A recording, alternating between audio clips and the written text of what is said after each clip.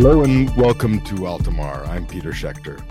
And I'm Moni Jensen. What a bunch of very momentous days. I'm still trying to piece together and understand fully the events of January 6th in the U.S. Capitol and the weeks that have followed, including the swearing in of President Joe Biden and all that surrounded it. And I can only describe how I feel as like tense optimism, Peter.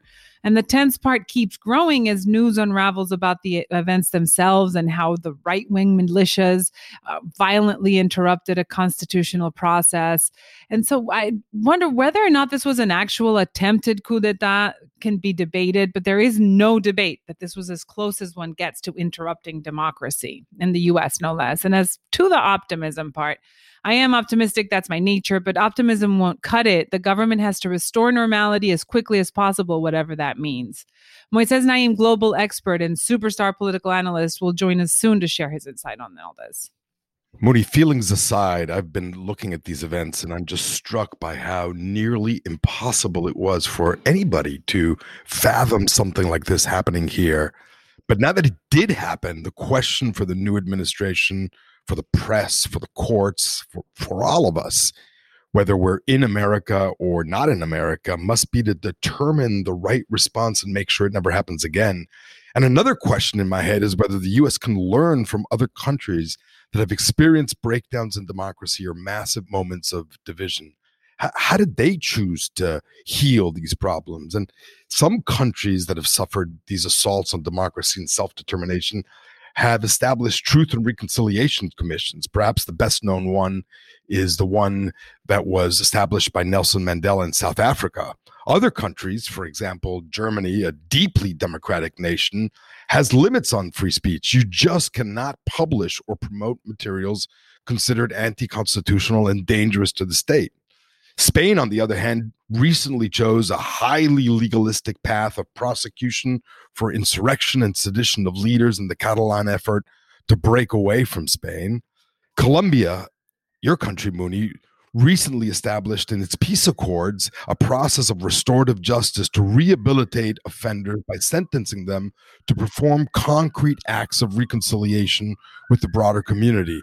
Bottom line, Moni, I fear that the U.S., if it just sweeps this under the rug, the monster is just going to come back sooner and sooner than we think. We always have to go to the Greeks to see what they have to say. And recently, The Nation quoted a very ironic Greek journalist who said, "It is unlikely for a coup to happen in the U.S. because there is no American embassy in Washington." This is, of course, alluding to the interventionist muscles that have executed many coups around the world in history. But in this case, the attack on the U.S. Capitol did have a White House ready to incite violent right-wing actors in the name of protecting the country against supporters of a supposed imaginary radical left, which was ready to interrupt a peaceful transfer of power.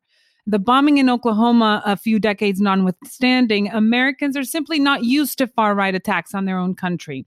But certainly the U.S. has supported very similar actions abroad, like in Chile, the prime example of the U.S. supporting and enabling a dictatorship under General Pinochet. And now movements like the Proud Boys and ancillary groups have one thing in common. They feel disgust for whatever they define as the left, and they believe that violence is justified to defend these so-called values when the institutions in the country give a voice to social democrats. So the question is how to put the pieces together, or as Peter says, to put the genie back into the bottle. How? It's hard to imagine how, but one thing is clear, that the images from January 6th were the last nail in the coffin of the Trump era, and some say of the idea of American exceptionalism. When I hear politicians, Moni, say that this is not America, it just sounds hollow now, because it turns out that this is also America. The fragility of U.S. democracy, the widespread public rejection of election results, the interruption of institutional process, this can all leave the country having to look in the mirror when designing foreign policies to export democratic principles. Imagine how other countries are going to, imagine how Putin is going to look at somebody in the eye when you talk about democratic principles. There just seems to be an extraordinary naivete among citizens about the extent and scope of these protesters' intentions. The influx of photos and internet memes of horned and face-painted rioters sometimes reduced the assault to a bunch of fringe lunatics.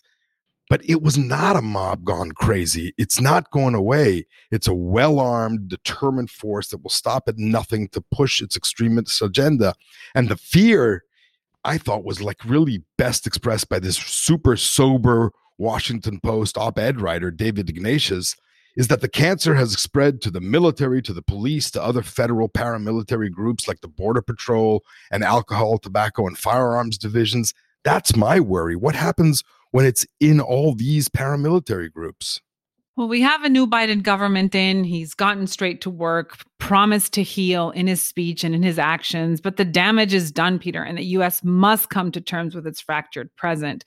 Otherwise, it's not going to go away. It will also serve the country well to understand how these realities have changed the way the world sees what was once a bastion of democracy and freedom. The question again is how, and we're left with many other questions. Will Trumpism survive? We've seen and heard people discuss that over and over. What will happen to the Republican Party? Is it going to turn into 1, 2, 3 factions? But at Altamar, we like to take a longer view, and we're going to dive deep into how the U.S. place in the world will shift, and will the U.S. ask itself the right questions, and how the rest of the world is going to react. Okay, Moni, so to help us financier, let's invite Moises Naim, journalist and author of multiple books on world affairs, speaker, magazine editor, distinguished fellow of the Carnegie Endowment for International Peace, TV superstar, print journalist, and our good friend. Moises, welcome to Altamar. Hi, thanks for inviting me. Delighted to be chatting with you. So Moises, let me just start it off with, the world witnessed an unimaginable series of events in the United States on January 6th. Give us your impressions of the situation. And in your own words, the title of your recent column will be How the World Remembered That Day. So how will the world now, with some hindsight, put yourself a year from now, how will the world remember that day? It greatly depends on the reactions to what happened and what the Biden administration will do, what the Congress will do, and what the political system will do. We can see a renewal of American democracy. We can see reforms. We can see all kinds of initiatives to make sure that conditions that created the horrible situations we have lived, that include but not exclusively what happened in the takeover of the Capitol, that this country, the United States, surely needs renewal, reforms, and rethinking of a lot of its institutions and democracy. So we can go that way. And it's always the metaphor is the person that survives a heart attack and then develops very good habits in terms of health and nutrition and exercise as a result of the scare. So let's hope that the scare we have witnessed recently leads to the changes in habits and political lifestyles that are necessary. But it can go in the other way. It can go in the way of division, in the way of fragmentation, deepening polarizations, and that all of the messages that President Biden sent in his inaugural speech about unity, about the need to get together and join a common front for the well-being of the nation, maybe those calls and those attempts fail, and the country continues to be fragmented, paralyzed, and polarized. Let me ask you just a blunt question as somebody who's originally from Latin America that has seen its shares of coups d'etats. In your eyes, was this a coup? And what makes it a coup or not a coup? It was a failed coup. It was a failed coup. I have no doubt that it was a coup. It was an attempt to undermine and ignore the will of the people. And we saw the very interesting aspect of this. It had two aspects. One is that in a normal coup or a normal coup attempt, the military, the armed forces are important protagonists. And this didn't happen this time here. And the other thing is how transparent it was.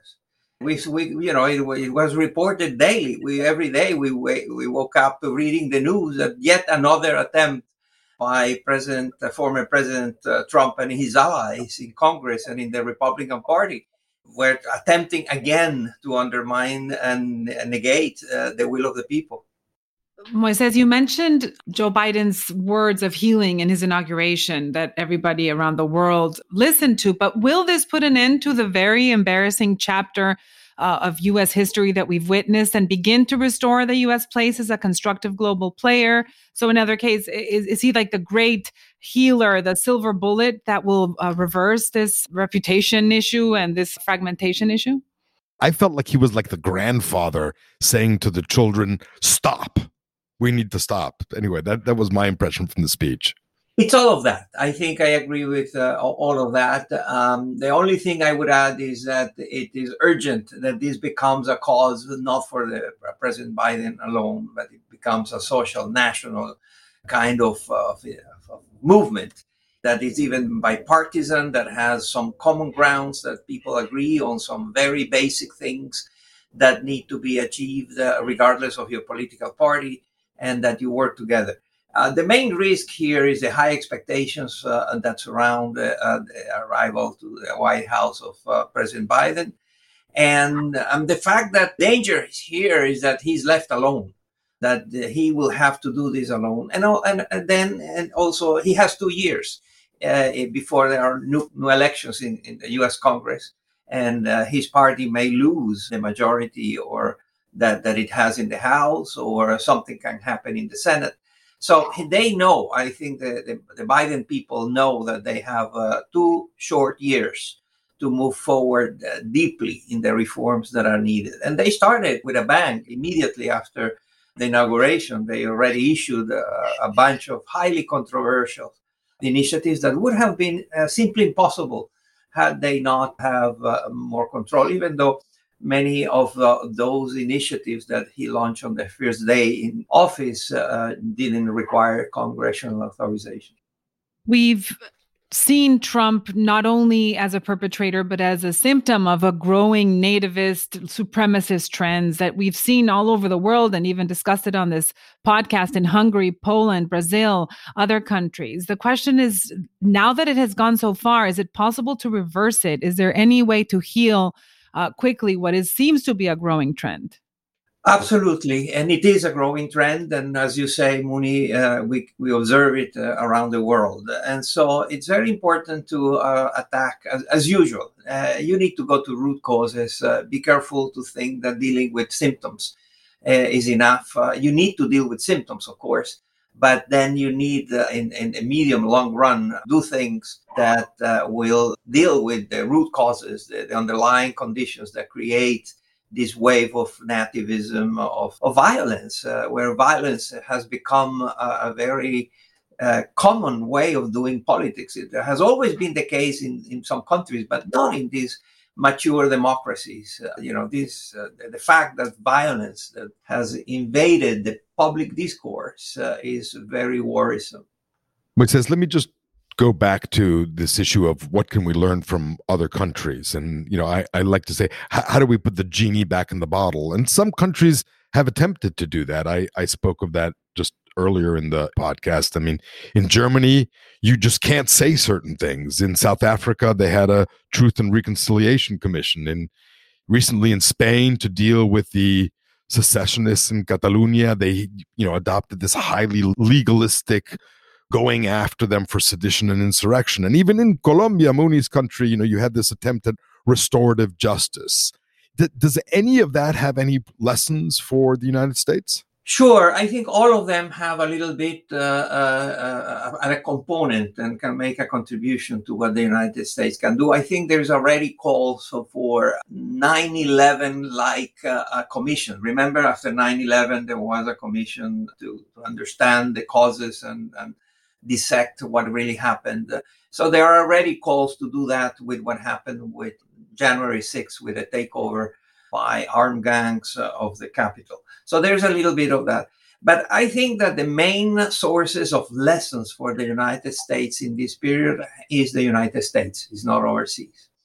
The United States needs to learn from the United States. The one pattern, whenever there are these major tectonic events, like we had 9/11 or during the financial crisis of 2008, 2009, the common pattern is an overreaction to the crisis. where the reaction of the government, of the US government, ends up having more consequences, longer, more permanent effects than the fact or the event that triggered it.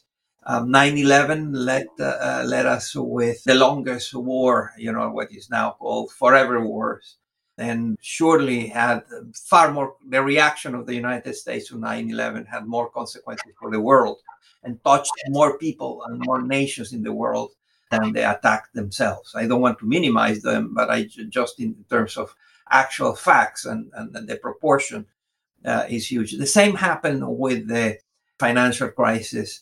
And there is a long list that shows that these major cataclysmic events are usually trigger a response from the US government, the US political system, that is far more important and lasting than the event itself.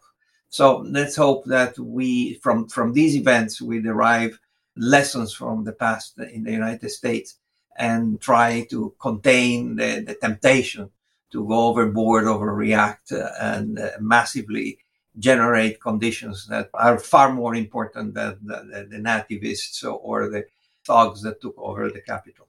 As you mentioned that, I think about the pictures that everybody saw of the National Guard sleeping in the Capitol. And I was wondering, because we had discussed this before, is that's an example of overreacting. But I see kind of three scenarios: the overreacting and just kind of solving everything with a security arm; the underreacting, which is throwing everything under the rug and saying we have a new president, he's kind of the elder healer, and we're not going to reckon. But Peter mentioned Colombia. Do you see this country involving itself into some sort of a restorative justice or truth and justice commission, something that would be a deep kind of soul-searching fight to find a solution and to find an explanation for this nativism and this violence that has erupted? Yes, Munir, I think that's going to be a big dilemma, a big discussion that is going to be with us in the United States and perhaps elsewhere in the world. What to do? It's very tempting, and we already heard some senators, Republican senators, saying, move on, don't, there's no need to do more than what happened. Forget about it and let's move on. Lindsey Graham was very explicit about that, Senator Graham. So there is that. And there are others that include me that say, no, these were punishable acts. These are unforgivable. It is important to identify and apply all the weight of the law on those who perpetrated that crime. And so that's a different way of looking at it, that I think it's very important that these things don't go unpunished. But after having said that, it's very easy to say those who broke the law should be tried and have consequences, pay the consequences of their actions. That's easy, and it's non-controversial. What is more controversial is how are you going to treat the 4 years of the Trump administration? Are you going to dig out all of the malfeasance, all of the possible crimes and misdemeanors that took place during 4 years? So are you going to go after Trump or not? That's a very central theme. And an overarching theme about all of these, and as you know, Muni, in Colombia is a central theme, is the tension between peace and justice. If you try to make justice, then you may be stoking violence and making peace and unity more difficult. If you move completely on the side of unity, and then you may be undermining justice. So that's a tension that has no easy answers, but that tension is going to be with us in the United States in months to come. Something that's very concerning are, as investigations progress, there are some perpetrators that are insiders, talking about local police forces, members of the military, some actors in local legislatures, even inside the Republican Party. So the illness is on the inside. And I think that requires kind of a very deep, exorcism of all of these trends. Do you see the country at this point, with all of the problems and the challenges that the government is facing, that the security forces are facing, to go in the way of trying to heal or trying to eliminate these violent actors from within? Yes, and one of the things is that every day we discover new layers of complexity to what happened and to what drove the movements, and who there was more organization behind what happened than what was originally assumed. So this is going on and will continue to go on. And it started also at a more macro level. As you saw, there is a debate about the impeachment by the Senate, the impeachment trial of President Trump by the Senate, in which there is the debate, Biden and his administration, they want to move on. They need Congress to be actively engaged in supporting legislation aligned to their priorities. So they want Congress fully centered and focused on that. And there are others that say, no, we need to impeach Trump. And the Senate has to spend time doing that. And so there is the point of view that says we can do both, and the point of view that says, no, we can do one of the two. So this is an example of the kinds of things, the kinds of tensions that are going to be with us for a while. Which says, let's look a little overseas and to Biden's foreign policy. And how does all this affect U.S. alliances? And how will, the U.S., which has been this, sometimes interventionist, certainly, but always a voice for human rights and for democracy. I mean, will people take this seriously now? And will allies in particular take it seriously? And then I have another question about how this affects some of our antagonists, but let's deal with allies first. The allies now have to deal with the fact that the United States may no longer be a reliable ally. So Biden can go to Europe and declare Europe the U.S. best friends, and that together they're going to coordinate things that go from climate to fight terrorism to trade and all of the list that we know of things that require international cooperation to be effective. So Biden can do that, and he will do that. And Tony Blinken, his Secretary of State, nominated Secretary of State, has already been very explicit that rebuilding alliances, creating new ones, deepening existing alliances with foreign partners to achieve the international goals of the United States is a priority. So that may be very well for Washington, is not so easy to swallow to those that have seen the United States move in very surprising directions. And so the question now is not if the United States is a good partner. The question is for how long. What happens if in 4 years another president comes in and then reverts again everything? So other countries and other allies will move forward in strengthening alliances with the United States. But in the back of their minds, there will always be the need to have escape clauses and making sure that you're not betting the house on a partner that has gone a little bit crazy. And will the lessons here, let's talk a little bit about the antagonists and our opponents. Will, if you look at whether in Hungary or in Poland or in the Philippines or in Brazil, will this, what has happened here in the end, because in the end, Biden has won and institutions, have survived. Will this minimize some leaders' desires to stoke populism, or will they just feel that Biden is too weak to really be influential? There are two dimensions to that very good question. One is what is the domestic policy that these new autocrats that are stealthy in their ways but very effective in terms of concentrating powers and behaving as tyrannies. So what would they do in terms of their domestic politics is what's happening in the United States. And as you say, the defeat of this coup that failed, but that was going to surely bring more autocracy. Is that going to be used domestically in Hungary or the Philippines or in other countries that have these kinds of autocratic regimes? But then is the foreign policy. And so in terms of domestic policy in each country, there's a different setting, a different political reality and different institutions. And then the question is, are we going to see a deepening of the alliances of the autocrats? Is there an autocratic alliance, coalition of countries countries that are autocrats. Again, as I said, stealthily, very often now has become fashionable that do you undermine democracy in a stealthy way? And you still try to present yourself to the world as a democracy, but in your daily practices, you're an autocracy. So are they collaborating? Will they join? We have seen both China and Russia trying to recruit nations to their camp in terms of developing a shared front, which can be called a shared front against democracy. There is an all-out war on checks and balances everywhere. The checks and balances that are the pillar of democracy are under attack everywhere. And in some cases, it's just, as I said, purely domestic. And in others, as we have seen with Russia's interference in other countries' politics, the ambition is to attack and weaken the checks and balances in other countries, very often through cyber attacks. Moises, we've run out of time. We could go on for another few hours. Thank you very much for joining us on Altamar.